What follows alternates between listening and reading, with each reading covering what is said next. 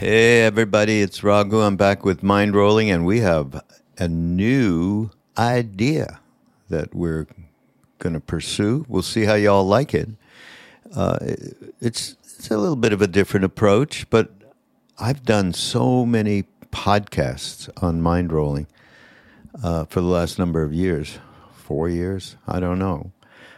But there are some unbelievable people that I've had a chance to talk to and share with, and I thought over all sorts of different subjects. And so we thought, well, let's pick something out that would be of great interest and put it together with the different people who represented different points of view about this subject. Sounds like a good idea. Let's see what happens here. I have heard it, and it was put together by our wonderful people at Be Here Now Network, and Ganesh Braymiller being the point person, along with Corey. So, science and spirituality, that is the topic. And how does that connect in terms of the age, this modern age that we're in? And so we put together some hand-picked clips, as I said. Previous Mind Rolling, one or two, maybe a couple of them are with my old partner, David Silver, who you hear from time to time. We do podcasts together. David's hard at work finishing a movie and working on a book. Ananda Danielle Creddick and from Google, Dr. Bruce Damer. Bruce is just phenomenal. Lisa Broderick, who talked a lot about time, and Dennis McKenna, obviously talking about the effect of psychedelics. So here we go. Now, the first clip is something from Quantum, Siddhas, and Selflessness. And it's episode 88. Wow, that's a long time ago. It's with David. And we explore the science behind quantum entanglement in relation to the miracles surrounding siddhas like Neem Karoli Baba and the synchronicities in our everyday lives. So listen here. But this quantum entanglement, Dave, is really, this article is something else. First of all, I guess we should just say entanglement concerns the behavior, and by the way, again, the author is David Kaiser. Entanglement concerns the behavior of tiny particles, such as electrons, that have interacted in the past and then moved apart. Tickle one particle here, whatever they mean by tickle, by measuring one of its properties, its position, momentum, or spin, and its partner should dance instantaneously, no matter how far away the second particle has traveled. The key word is instantaneously. The entangled particles could be separated across the galaxy. And somehow, according to quantum theory, measurements on one particle should affect the behavior of the far-off twin faster than light could have traveled between them. Yeah, wow. Okay, and then, so the amazing thing is, okay, first of all, Einstein, he didn't believe in this. Right? He said, spooky action at a distance, he huffed to a colleague in 1948. So this has been around for quite some time, in fact, 50 years. So in this article, it's demonstrated that quantum theory requires entanglement. It requires it. So it's really it upends so much in this area. The strange connectedness is an inescapable feature of the equations. So they started doing tons of tests, right? And they absolutely confirmed that, as they say, in the face of critics who felt such philosophical research was fit only for crackpots, found that the answer appeared to be yes, it indeed is a reality. So I want to relate. So this is what, Dave, I thought of when I read this article. And, far be it that I have any real understanding of I'm just getting the gist of the amazing thing across galaxies instantaneously when one thing is in some way prompted, that that there is no distance that matters, that the reaction is instantaneous. And so it made me think of Neem Karoli Baba Maharaji and the numerous, almost innumerable stories of him appearing in two places at the same time. How could that be?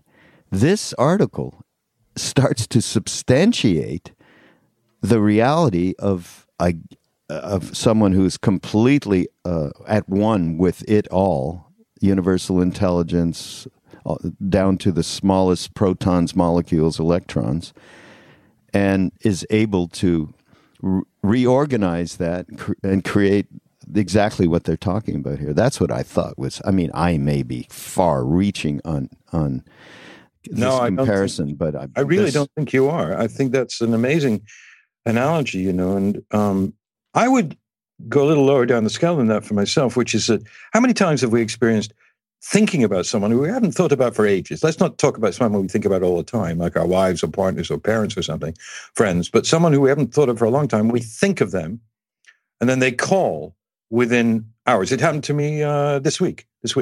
There's someone who I used to talk to all the time, haven't spoken to him for 6 months, and thought about him and thought, I'll give him a call. As usual, didn't give him a call, and he called. Now, the chances of that happening by so-called coincidence are slight, really, when you think about it. There are 320 million people in the United States. So I see that as being, someone told me that quantum theory is a lot about what you put out comes back, karma, classic karma, But no matter what it is, no matter how micro thought it is or whatever it is, that it goes out and there's a resultant almost Newtonian response, even though Newtonian physics has been kind of outdated by quantum physics and mechanics. But it's like that. You put out a thought, space and time don't matter. I'm in New York, this person is 2,000 miles away. It just goes there.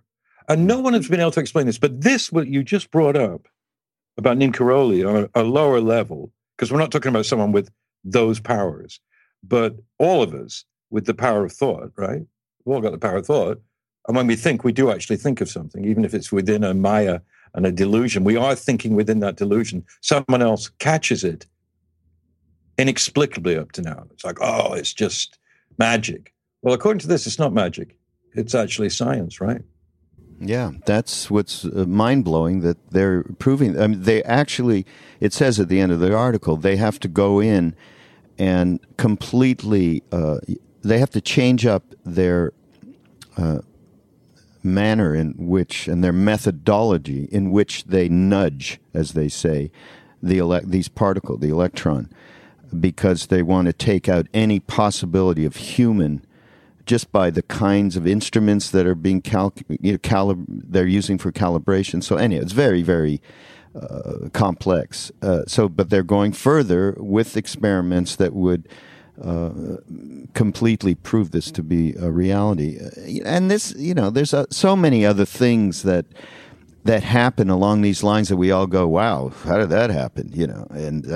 And one of them certainly is in the NDE area, folks. You all hopefully heard that pretty far out podcast we did on NDEs with Ram Dass, and it went further afield into what happens when you make that transition.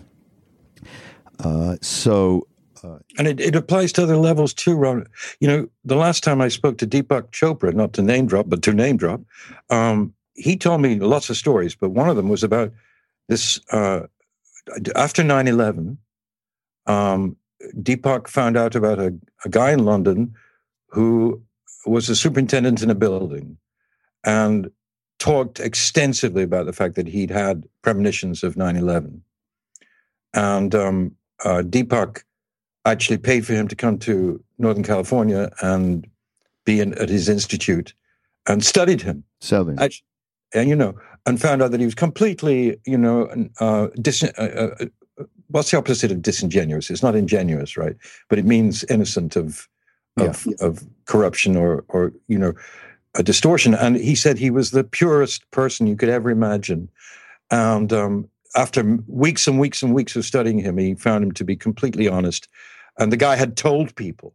He hadn't just had this thought. He told people. And again, that suggests the breakdown of time and space. The time and space are just our illusion because we're born in a certain incarnation with a certain amount of development. But for Neem Karoli Baba and a few others that we can name, great, beings, avatars, whatever word. Siddhas is a good Siddhas, yeah.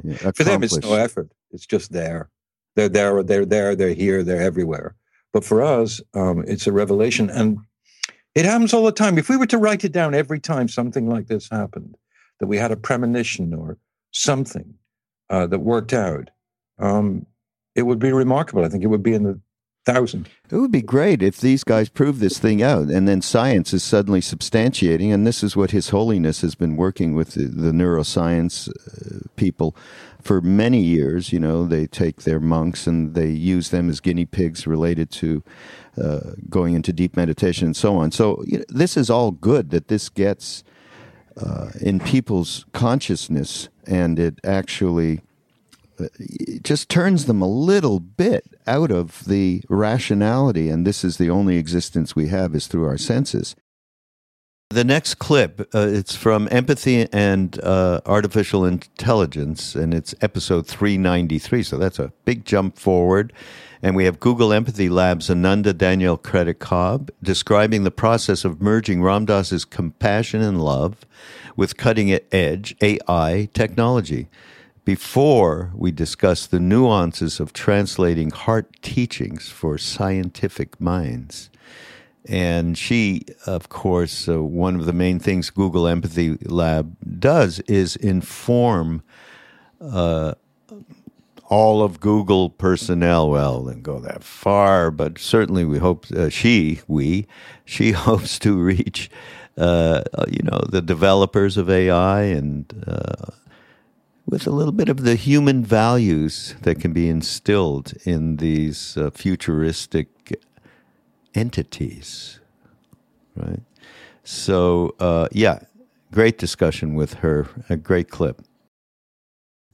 So Google Empathy Lab, though, just a little bit of a defining, what I know you're saying that some of what Danny did and what he represents around emotional intelligence, and of course Ram Dass's basic unconditional love, compassion legacy.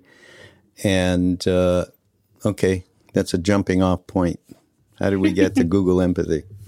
Well, I've been in technology for like 20 years. I was at Apple before Google, and have been around for some kind of epic moments in terms of things launching out into the universe. And one of them was the iPhone. And I think what was interesting is I was in my 20s with Steve at that moment, Steve Jobs. And when it came out, I was just so brimming with hope and possibility and optimism, and just like computers are a bicycle for the mind. How can this be this liberating thing where we're not chained to computers? And it's like the kind of sunny optimism of a young mind that can make that mistake. And then in the decade following it, doing the work that I did, I saw all the unintended consequences. And it's not just the phone, it's kind of social media. There are just all of these ways in which these devices and these technologies creep into our lives and steal a bit from us and distract us. And so the idea of the deep indwelling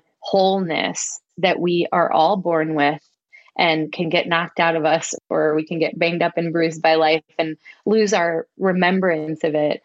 What I didn't love was that technology was selfish and kind of in its own set of agendas, and even trying to do the right thing somehow doesn't always, intention can be flawed. There was this space where there were all these brilliant people coming up with incredible inventions that were meant to serve people, but they were being born from kind of the neck up in this real cognitive intellectual space. So they're genius solutions to hard problems, but they're not taking care of everything from the neck down. And we know it's like not just the spiritual, emotional, physical heart that beats us.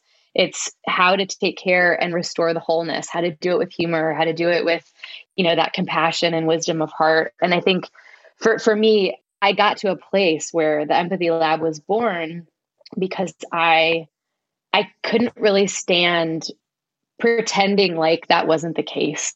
I couldn't stand the pretending that I was just going to come to work and do smart things and try to feel good about that. It just felt like such bullshit and such a lie. And it became this moment where I was working at Google X, which is kind of where the self-driving cars and all the moonshots come from. And I was looking at some of the things we were doing and just saying, isn't there another way? Can't we just allow more of ourselves in the room? Can't we be all of who we are? Can't we acknowledge our feelings? Can't we acknowledge the feelings of the people on the other side? And my favorite example is, and this is like the unsexiest thing you could possibly talk about, but I was helping someone who was working on calendar stuff, just calendar. And she was talking about this woman who was getting a divorce and would schedule a little bit of time right before she was going to drop her son off and pick her son up from her exes. And that time was so she could get present, check in with herself, get it together so she could show up for her son and not let everything else bleed into that moment. And I was like, that is not a calendar appointment. That is another thing entirely. How do I get more people to pay attention to and take care of that? And so the Empathy Lab was born from this space of how can technology be more humane and more the way that we really are, not even the way that we think we are. So that was like the longest answer everywhere. Ever. It was more Hemingway than haiku. So forgive me. I can't imagine, though, you going into executive's office at Google and gave that rap and they went, oh, it's a great idea. Get out there and do it. And here's a whole pile of money. I don't know. You know what? It's funny. I used to joke in the beginning, my meetings with executives, I'd come in with so much neuroscience and so much kind of evolutionary. I would talk about neurobiology a lot. And when you speak science, a trust kind of enters the room like a sweet perfume for scientists and technologists. And it's like, it's like that great story that Patanjali tells of how the snake has to have 1,000 heads. And that's why the screen, so that the students can be spoken to with the mouth that needs to speak to that one ear. It's like Google speaks the language of science. So I spoke the language of science, but I joke that the goal of the meeting was to speak science, because if I were just to walk into a room and say all right, guys, we're going to talk about feelings, people would just internally liquefy and their faces would melt like the Ark of the Covenant scene in Raiders. So yeah, it took a lot of science, but there's a thing that happened when the Google microphone went on and there was the Google Assistant and Siri and Alexa, and you get to this place where this isn't just products. This isn't just AI. It's presences. We're literally designing these beings, these ambient, invisible, intangible beings that can't help but hit the deeper, invisible, intangible parts of ourselves. And that's why we have to care for the invisible in a way that folks in technology, you don't learn these things in computer science programs. We know you don't even learn these things in liberal arts or humanities programs. You learn this the hard way by being a human on Earth, and to bring those lessons in is so critical for all these huge technologies. It's why at the Nobel table there are poets and peacemakers. It's not all scientists. And it's why Ram Dass went on the second chapter of his hero's journey. It's why Harvard Happening was the best thing ever, because it brought him to India. It's the journey outside of the space is the one that will take you to the place you really want to go. And Google sometimes gets that. It's what really triggered me when we decided, hey, let's see what we can do together here, was the idea of informing those wonderful scientists about the reality that can work step by step and alongside of the science, which is what's really real that holds this whole universe together, which is, there is no great word for it, but Maharaji said love is more powerful than electricity. So that's a very, I mean, from him, it was the most profound thing, and I'm saying it, and it's not as profound. But the reality is, we do know the power of love, especially what we're really talking about, of course, is unconditional love, which is synonymous with real compassion. And don't we want that in our machines as time goes on? Talk a little bit about what your idea was related to helping everyone out, all the science guys. Well, I think it's this, I mean, Ram Dass in the film that we ended up making together, all of us, says, intellect is just one way of knowing the world, but you also know the world through your heart. And that lens, that portal, that opening has no boundaries. And it's a way that you feel the universe by being one with it. And I think what's interesting is, I was just having a conversation actually with some of our AI scientists yesterday. And what's so interesting is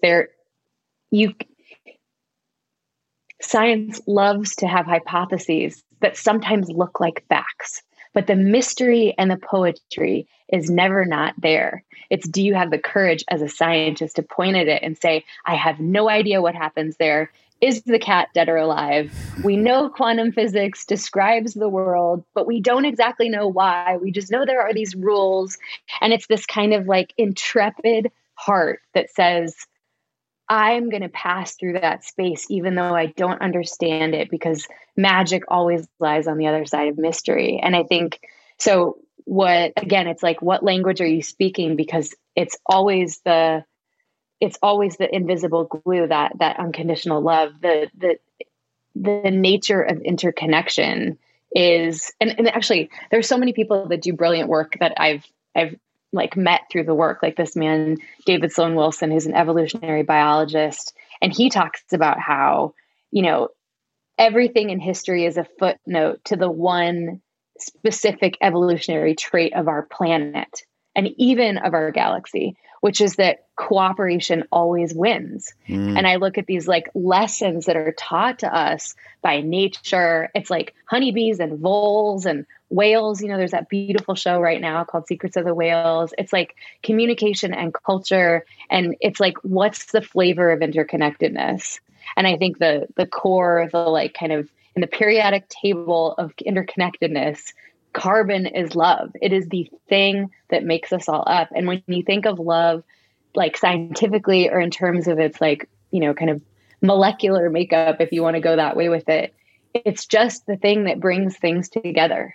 It's the thing that makes everything one thing and something that naturally shares and works together, flourishing, thriving.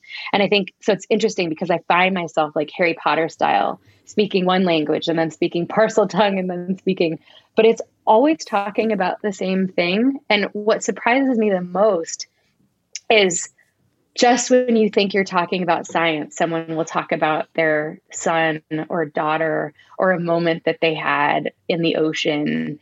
And that's when you know they're talking about the thing that we all talk about when we talk about, Sabak and what it means to be in the heart of true love.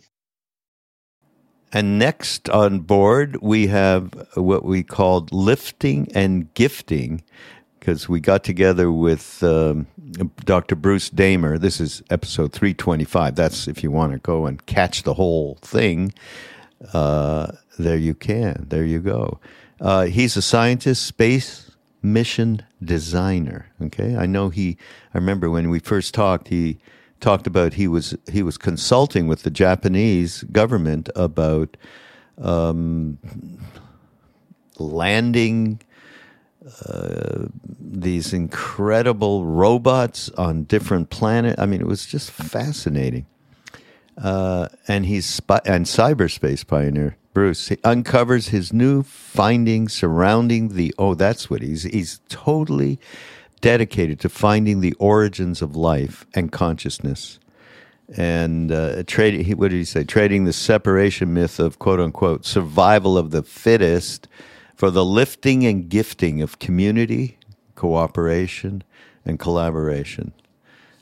I love Bruce. Bruce is just fantastic. He's a true heart brother. He really is. So here you go. Listen. So I've been on this track since I was 14, a little kid in Kamloops. Like, how did life begin? And we're in a revolution now. The cycling system that not only could bring life out of the background of the physics of the cosmos, but it's an explanatory, it's a teacher. It's a great teacher that teaches us how things are spun up, how things are made on a daily basis. It's like a great Durja that's spinning within spinning within spinning. We may have found the formula for this gosh darn thing, that how it works. Really? I mean, that's a huge statement. Wow. Yeah, so it's really simple. In the wet, dry cycling pools of the Archean or Hadean, you had these volcanic hot springs, and they would dry down and refill and dry down and refill. And falling into them was meteorite material and dust from the early solar system, feeding them with the organics, sort of inoculating these pools. And then as the pool dried down, a bathtub ring would form of fats, like fatty stuff, like you'd see the foam in the ocean, at the ocean. And the bathtub ring is the synthesis engine to create polymers, stitch them together. And then when the pool refills, the outer layers of these bathtub rings bud off trillions of compartments that each contain random polymers. And we're going to do this again next month in New Zealand in the hot springs there. I did it last year. And as a result of this continuous drying down to the moist phase and then drying to a dry phase and then coming back and back and back, it's a cycle that can lift individual random polymers. They start doing jobs like they're chips on a roulette wheel, really, or those balls. They land on something that's valuable and they get selected, by the great gambler in the sky. And then suddenly these protocells, they're called, have functions. They have very primitive functions, and more of them appear, and they grow into these globular masses called aggregates or progenotes. And it's this unit that we think is the common ancestor of all life, the progenote. And here's the thing for philosophy and for spiritual thought from that. Similar to relativity theory that came into the 1920s, we're entering the 2020s with the following new profound insight from science, which is that we do not come from a common ancestor. There's Darwinian selection, of course, is a real thing. But when Herbert Spencer coined the term survival of the fittest, he created, what Ram Dass always calls like this myth of separation, that we are separate. Yeah. So where this ties into Ram Dass's teachings is that, in fact, science may be on the verge of showing that the deepest common ancestor of all life was a community in collaboration, not individuals in competition. It's breathtaking. And that because, hippies have said we are all one, and, ecologists have said it's all interconnected. You can't tweak one part and expect the other part to do well because everything is bound together. But this is actually where we've unwound life to its start point, and we'll restart and start that process of moving toward a living world, and watch how the algorithms click together. And it's this crowding and interconnected networks grow, and then a memory system rises. It's called PIM, probability shaping, interconnection, and memory. And I had a dream one night on Ram Dass's best friend, one particular night about 3-4 years ago. And the dream, grabbed my shirt collar and said, "Let me show you how you were made." And it showed this PIM thing and this cycling system driven by the sun rising for 4 billion years, like clockwork, pushing energy in And it showed this silver spire climbing from the flat base of microbes into complex beings in that spire, in that sort of icicle. And then it showed the stacking getting faster and faster, and this field emerging, which we might call the ethereal field, or Jung called it the synchronous field. Some call it God or unity consciousness or whatnot. But it's made by this PIM cycling. Every organism is doing it. Every organism is running through these three phases continuously. And what we're doing right now, Raghu, is we're crowded together in a podcast in Zoom so that when we interact, we pass symbolic messages around. That's interconnection. So the probability is that we're going to come up with things we never would have otherwise. And then we're making a memory of this and we're going to share it. And that's called cultural evolution. So this PIM thing that we found on the way to the chemistry may be a universal, what's called a TOE, a theory of everything. So I've been presenting it to philosophers, and Ken Wilber was very much into it, and Deepak Chopra was, grokking it. And it's kind of an interesting thing. So what does this mean for humanity? It means that from the very taproot of the most freaking reductionist science, these are non-woo people. Chemists are very non-woo. Our non-woo brethren. Our non-woo brethren. They are going to be looking down the barrel of a microscope in 5 years, 10 years, or whatever, 2 years, watching this protocellular mass growing through cycle after cycle after cycle after cycle. They're going to stress it with something, like put some salt in or high ultraviolet radiation, watch it crash and watch it regrow. And then they're going to sequence it and determine, there's evolution that's happened. Molecular evolution. It looks like a thing that's alive that can respond. And from that, I think of that image like being like seeing the Earth from space on Apollo 8. Like we are seeing the process that made us, that lifted the living world from the non-living, and that it is a communal complex in collaboration in nature. So anyway, that's the hope for this work. Right. To come into the sphere of our consciousness. So evolution is not survival of the fittest. Correct. Yeah, it's not. It is. So in another dream state about 5 years ago, I was with Dennis McKenna in the Sacred Valley. Yeah, I know that. And again, the ethereal, ineffable entity grabs my shirt collar. That's why I wear collared garments, sure, so the ethereal or ineffable entities can grab hold and get my attention. That's great. So in this period, it said, "Let me show you another view of evolution," and it showed protocells, or they could have been seen as organisms, moving, sliced a plane through them, and it was like Abbott's Flatland. There's a grid, and the organisms come up through the grid like bubbles and reproduce on the top of the grid. And then another grid slams down upon them. And that's the selection pressure. And then one pops up, one little fortuitous protocell or stellar living thing pops up and reproduces on the top of the new selection pressure. And then another one slaps down. And these things are moving up and up and up. And the ethereal being asked, "What do you see?" And I said, "I don't know, some kind of things seem to sort of go through, and it lifts and it sort of gifts what it has learned or its polymers to the next level. And then it goes away. It may be selected out and another one goes up." So the ineffable said, "What do you see in this grid and these entities coming up through?" And I said, "It's kind of a lifting. One lifts the polymers of its evolution that managed to make it through that grid and reproduces. But then the next time there's this pressure, another one does it. And it's the backwards way of looking at evolution. It's not survival of the fittest at all. It's a lifting and a gifting between states. They lift up, they get through, they give their innovation to the next level of community, which then has to carry it and carry it and carry it. Mm. And at that point, the ineffable grabs my shirt collar again and says, you listen and you listen good. Your man Darwin got it right.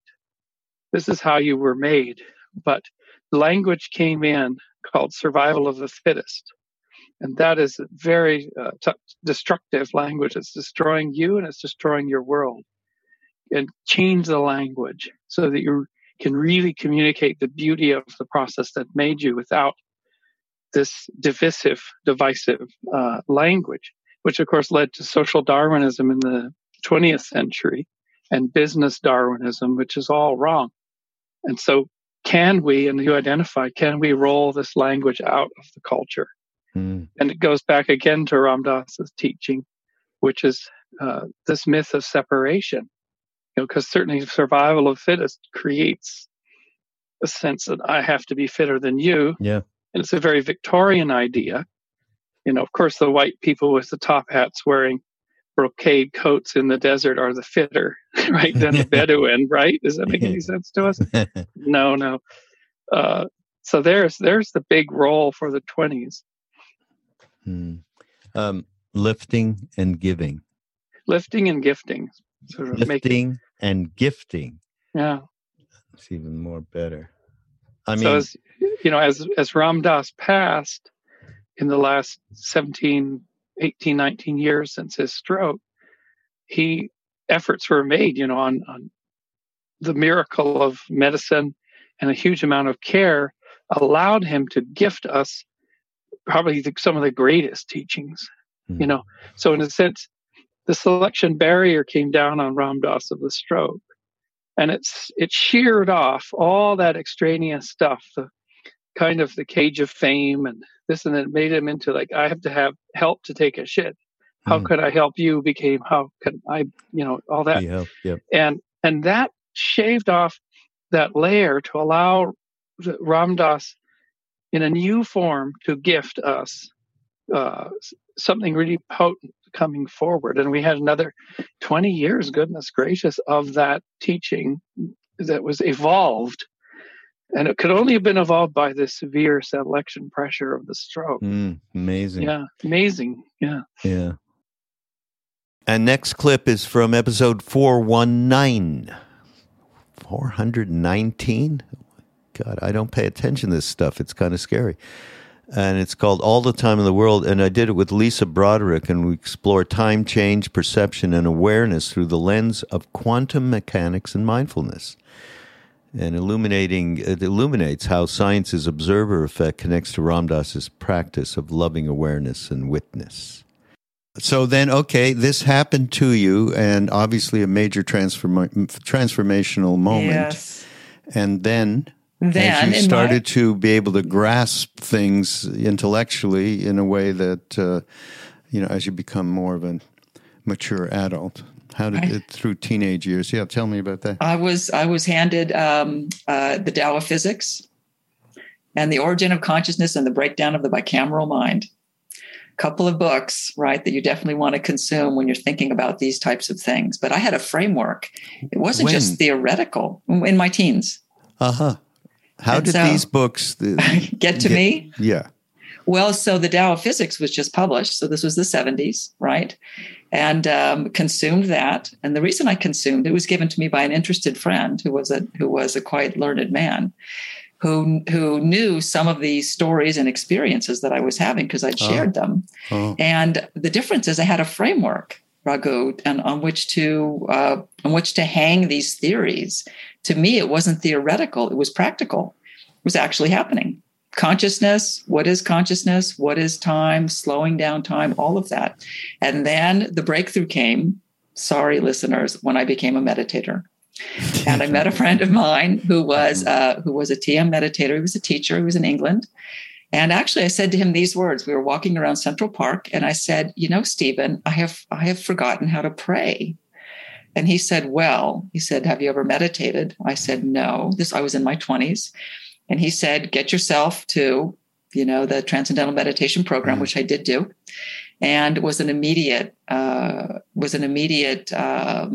drink of water. In fact, it was like diving into a pool of cool water that was so refreshing and startling at the same time.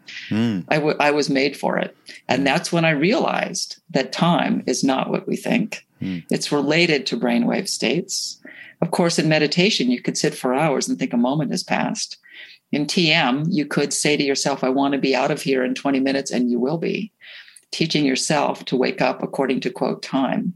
So that really opened things up. But so along with it, you're doing this as a teenager. You're talking about being a teenager, reading these books and interacting. And I was in my 20s when I learned to meditate. Okay. Yeah, I was in my 20s by then. But still, you were reading these books, you said, when you were a teenager. Yes. Yeah, I was curious. Okay. And I wasn't doing that, Lisa. Different path. Right? Same. I was miserable path, and I wish I could have gotten the Tao of Physics at that moment. Well, I was lucky in that way, and continued on this path and realizing and then, of course, Tao of Physics. Quantum mechanics started to really come to the fore in the 80s. And, we all stand on the shoulders of pioneers who were thinking about how science interacts with ancient spirituality back then. So the Shakti Gawaians and the Jack Canfields and the Cornfields and all of these people talking about all these things really got me going. Because, again, it wasn't theoretical. I had an experience. I could slow down time. I could drop a wine glass and catch it by the stem still. And as I learned to do it more, I got better at it. Yeah, well, that's without meditation practice and being able to become into a one-pointed focus. Right, you could not do that. This is not possible, yeah. So, but it developed with me organically. Again, the childhood death averted, as I had been told by the Jyotish. And decided eventually, in a Western tradition, in Eastern traditions, people might have this wisdom which they stumble upon and they pick them, and they go into a cave and they become ascended, or even rainbow painting, right? One of my favorite books. But with me, I was told... Rainbow painting? Wait a minute. Rainbow painting. So Buddhism, right? Buddhism dream work. Right, with a Rinpoche wrote a book called Rainbow Painting, where you dissolve into light at the end of your life rather than go anywhere. Very fascinated with that. In any event, I had all of these concepts around me, but I decided to come back to the Western world and see if I could teach them. And I met a Kabbalist in New York City who was my spiritual teacher, Dr. Jerry Epstein, who was a medical doctor and a Kabbalist from an ancient Kabbalah tradition. And he has gone to the other side now. But in my almost 20 years of working with him, he had a lot of knowledge about these things. And I began to integrate the practices of meditation and Kabbalah and all of these ancient spiritual traditions with science to try to explain slowed down time. And that is the long story of where the book came from. That's perfect. But I'm going to, no but at all, I want to just sort of open up a couple of different things about it that, again, for me, it's about how do we relate this to our day-to-day lives. That's the purpose of mind rolling in a brief few words. So here's something you explained, that because reality is solely a result of who we are, our fears combined with the stories told over and over in our mind become our creation. They become our life. And you call this the observer effect from modern science. So the observer effect, to me, would be part of the ubiquitous term mindfulness and awareness and how that can be used in day-to-day life. But let me let you talk about the observer effect. Well, let's dial back a little bit to what I tried to come up with, and I'm very practically minded as you are, and that is if we can do these things, and a lot of the stories I was collecting about other people's experiences, how could we do them when we wanted to do them? How could we use them to lead our best possible lives? And I came up with this formula. When I studied time, when one studies time, you realize that time is rooted in change. No change, no time. Number one, right? So entropy, the idea that in physics that things grow, decay, and die, right? Or just the fact that clocks move and suns move and planets move and we record time. The time is really a linear construct that we've made up for, let's say, this plane of existence. That's how I explain it. So time is one part physical and it's 1 part perception. How did I know that? I can catch the wine glass by its stem in slow motion. All of the stories have slowed down time while people are in danger or other time, or just, time slips, as they're called. You're holding your newborn and 3 hours go by and you think it's a minute, right? As Einstein famously said, when you're with a pretty girl, an hour seems like a minute. When your hand's on a hot stove, a minute seems like an hour, right? It's all relative. Or vice versa. Or vice versa. If that's true, then we are in control, at least in part of the equation.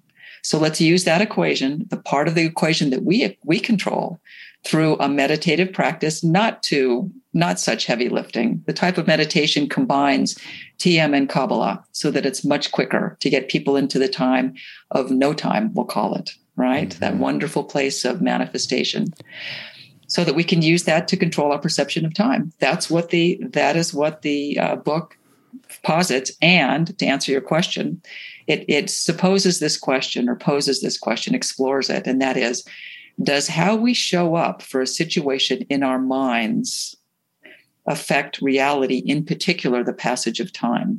That's the observer effect. In our minds, we're showing up to a situation. The scientists watching the photon particle go through and become a wave, right? We showing up to a wedding or a check coming or a desire we have, which again, we can do an exercise and practice that in a moment. Does how we show up affect reality? The answer is yes.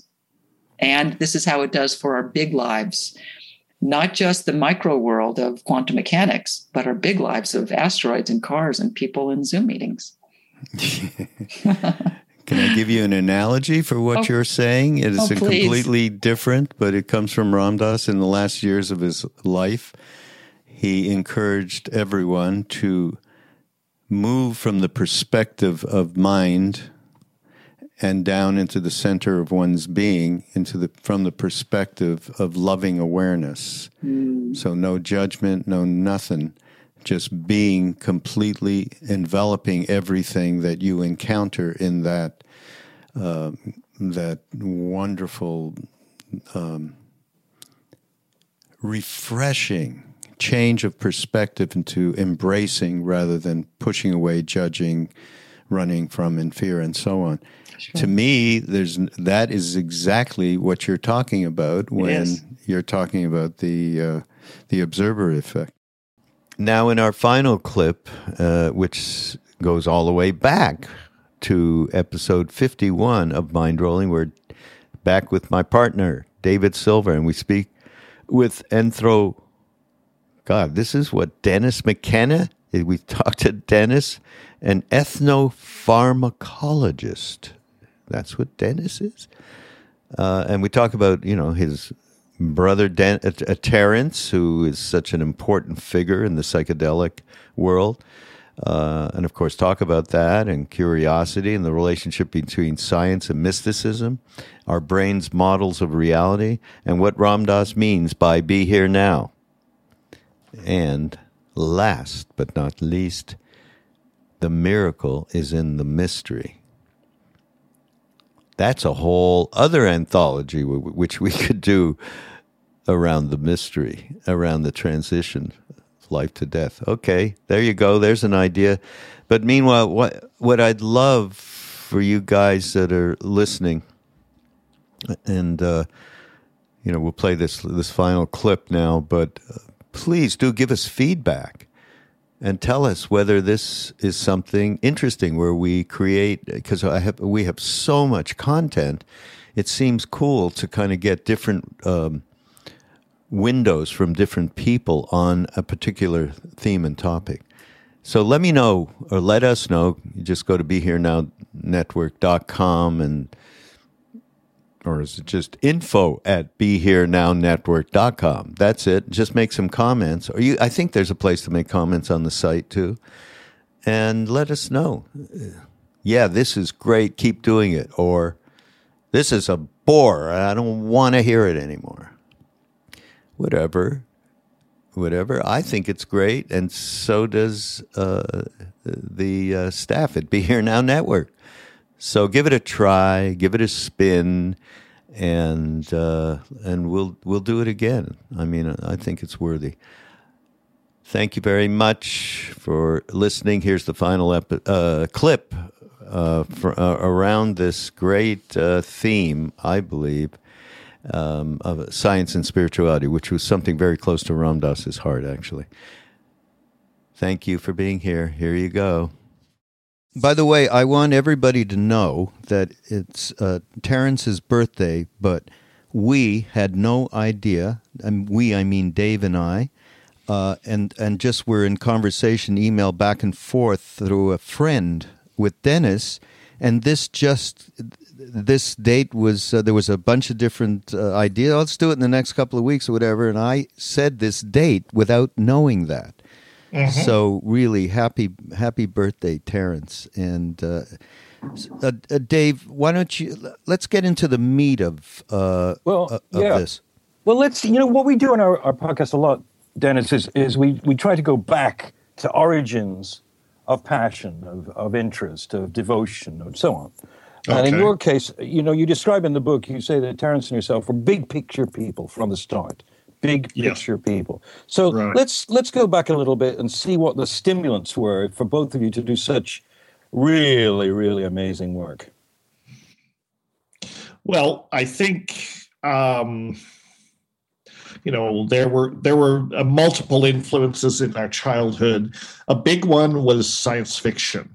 I would have to say, and that really has to do with our preoccupation with the future and with things, edgy and kind of out of the ordinary. I mean, that was a big driver of curiosity, and also I think curiosity itself. We were just curious about things, and I mean, I went into science, and Terence never really practiced science, but we were both fascinated with it, and we had this complementary view of phenomena, and we were both quite interested in it.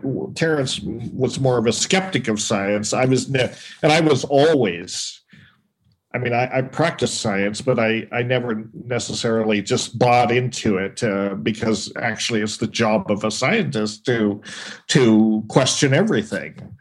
But also to have curiosity. Curiosity is what drives science, or should be what drives science. Dennis, I have a question. Back then, when you were doing and you really got into DMT and so on, what was the day-to-day experience after much you have taken it many times and experienced what you're speaking of many times? How did it start to transform your day-to-day life related to just the most simple compassion, love, those simple quote unquote spiritual terms, but they're being at ease with whatever came your way? How did this affect that, all of that? Well, I think DMT itself didn't so much do that. I think that ayahuasca mushrooms had much more of a sort of influence on those things, love and compassion and a sense of being part of a cosmic, a cosmic mystery. Something. Mm-hmm. The characteristic effects of psychedelics is you feel at one with everything. It almost sounds like a cliche, but one of the things you understand from this, or that you bring back with you, is the idea that number one, we are very limited beings in our normal everyday consciousness, and we need to acknowledge that and realize the limitations of our knowledge. And we also, along with that, we need to be humble, in a sense that we need to not get too full of ourselves. And this is a lesson that ayahuasca especially reemphasizes to me and to a lot of people all the time. It's like, remember, you don't know shit. You don't know shit. And you have to say, well, actually, you're right. I don't know shit. I don't know if you can use that on a podcast, but yes, we can. You can. I want to quote something back at you, Dennis, which you wrote in the book, which I love. You said, which connects with what you just said. You said, you seize control of the machinery that generates reality. Reality becomes whatever you want it to be. Now, someone could take that as being just, dilettantism, but I know what you're talking about. And I'd like you to expand upon that a little bit, both from an objective, if you can be, scientific, analytic, even reductionist point of view, and a subjective, spiritual point of view. Creating reality, is it real? Well, yeah. I mean, here you're really getting into some deep metaphysical and philosophical waters, because I don't think we can say right now. I mean, we know, if just forget the psychedelic experience for a minute. We know that we live what we call ordinary reality, and what we perceive on a day-to-day, minute-by-minute basis doesn't resemble reality at all. It's a hallucination. It's a dream. It's a movie. Our brains take in information from the external world through sensory channels, do things to it, process that through the associative centers, and essentially generate what I've called, the reality hallucination or the serotonin hallucination, or they generate a model of reality, and that's the model that we inhabit. Reality itself, physics tells us, we know enough from our instruments of measurement and so on that the external real world, it's out there somewhere, and in some ways it doesn't really resemble the world that we inhabit. We have to synthesize our reality in order to survive, in order to move, within this reality. The model that we create has a certain survival value, and but it doesn't really. It's not reality. It's a model of reality that is more or less useful. And then we can come along and we can change the channel. We can take a drug and we can look at another channel, or we can meditate, or we can experience sleep, for example. We can alter, our states of awareness are modulated by our physiology in lots of ways. So we can alter reality within limits, and experience these other modalities as well. And I think that I think a main challenge for neuroscience and all this interest right now in trying to relate. We can say a lot about what the brain does, but making that connections between what the brain does, what parts of the brain light up when you're having a mystical experience and you're in an fMRI machine or something like that. You can say, well, the frontal cortex is lit up, the limbic system is a lot of activity there. How do you cross that threshold to what you're experiencing, your self-being in the world? That's the key challenge for neuroscience in this century, and I don't know that it's up to it. I don't know that we'll ever be able to answer those questions. You have a question, David? Well, I just wanted to a quote that that Terence McKenna said, which I love, which is, I wanted you to just mention this. And you had what you call a quantum entanglement with your brother, so you can speak to this. Terence said, the universe is not only queerer than we suppose, but queerer than we can suppose. Yes. I think that's an amazing. Just elaborate on that for a moment, would you? Well, that was actually that's a quote from J.B.S. Haldane, and that was one of Terence's favorite quotes, and mine too as well, because I think in a nutshell that encapsulates where we find ourselves existentially, right? I mean, the lesson that I get from ayahuasca and all these psychedelics, but ayahuasca has, lately become my main teacher, I guess. I certainly respect mushrooms and I use them and I get a lot out of them, but I use ayahuasca on a much more regular basis. But the lesson that comes from all of these things is, for me, it's number one, there's no excuse for arrogance because you don't know shit, right? So that's number one. Don't get full of yourself. Realize how little you know. But the other side of that coin is revel in or take pleasure in the fact that we do know so little. Meaning, so that means the universe is a much more marvelous place than we can ever imagine, and that's basically what JBS Haldane said. It's much stranger than you think it is, and it's great. It's miraculous. It's wonderful, and because there's no end to learning, right? If you reach a point where you say, well, I've studied all my life, I've studied all these things, I still don't know anything, that means you have a whole lot to learn. You have not only a lifetime, but lifetimes upon lifetimes of learning and exploring. Well, for a curious person, who's motivated by wonder, that's paradise. That's a miracle, and that's kind of where where I try to live my life from that perspective. I get up every morning, damn grateful I'm still here.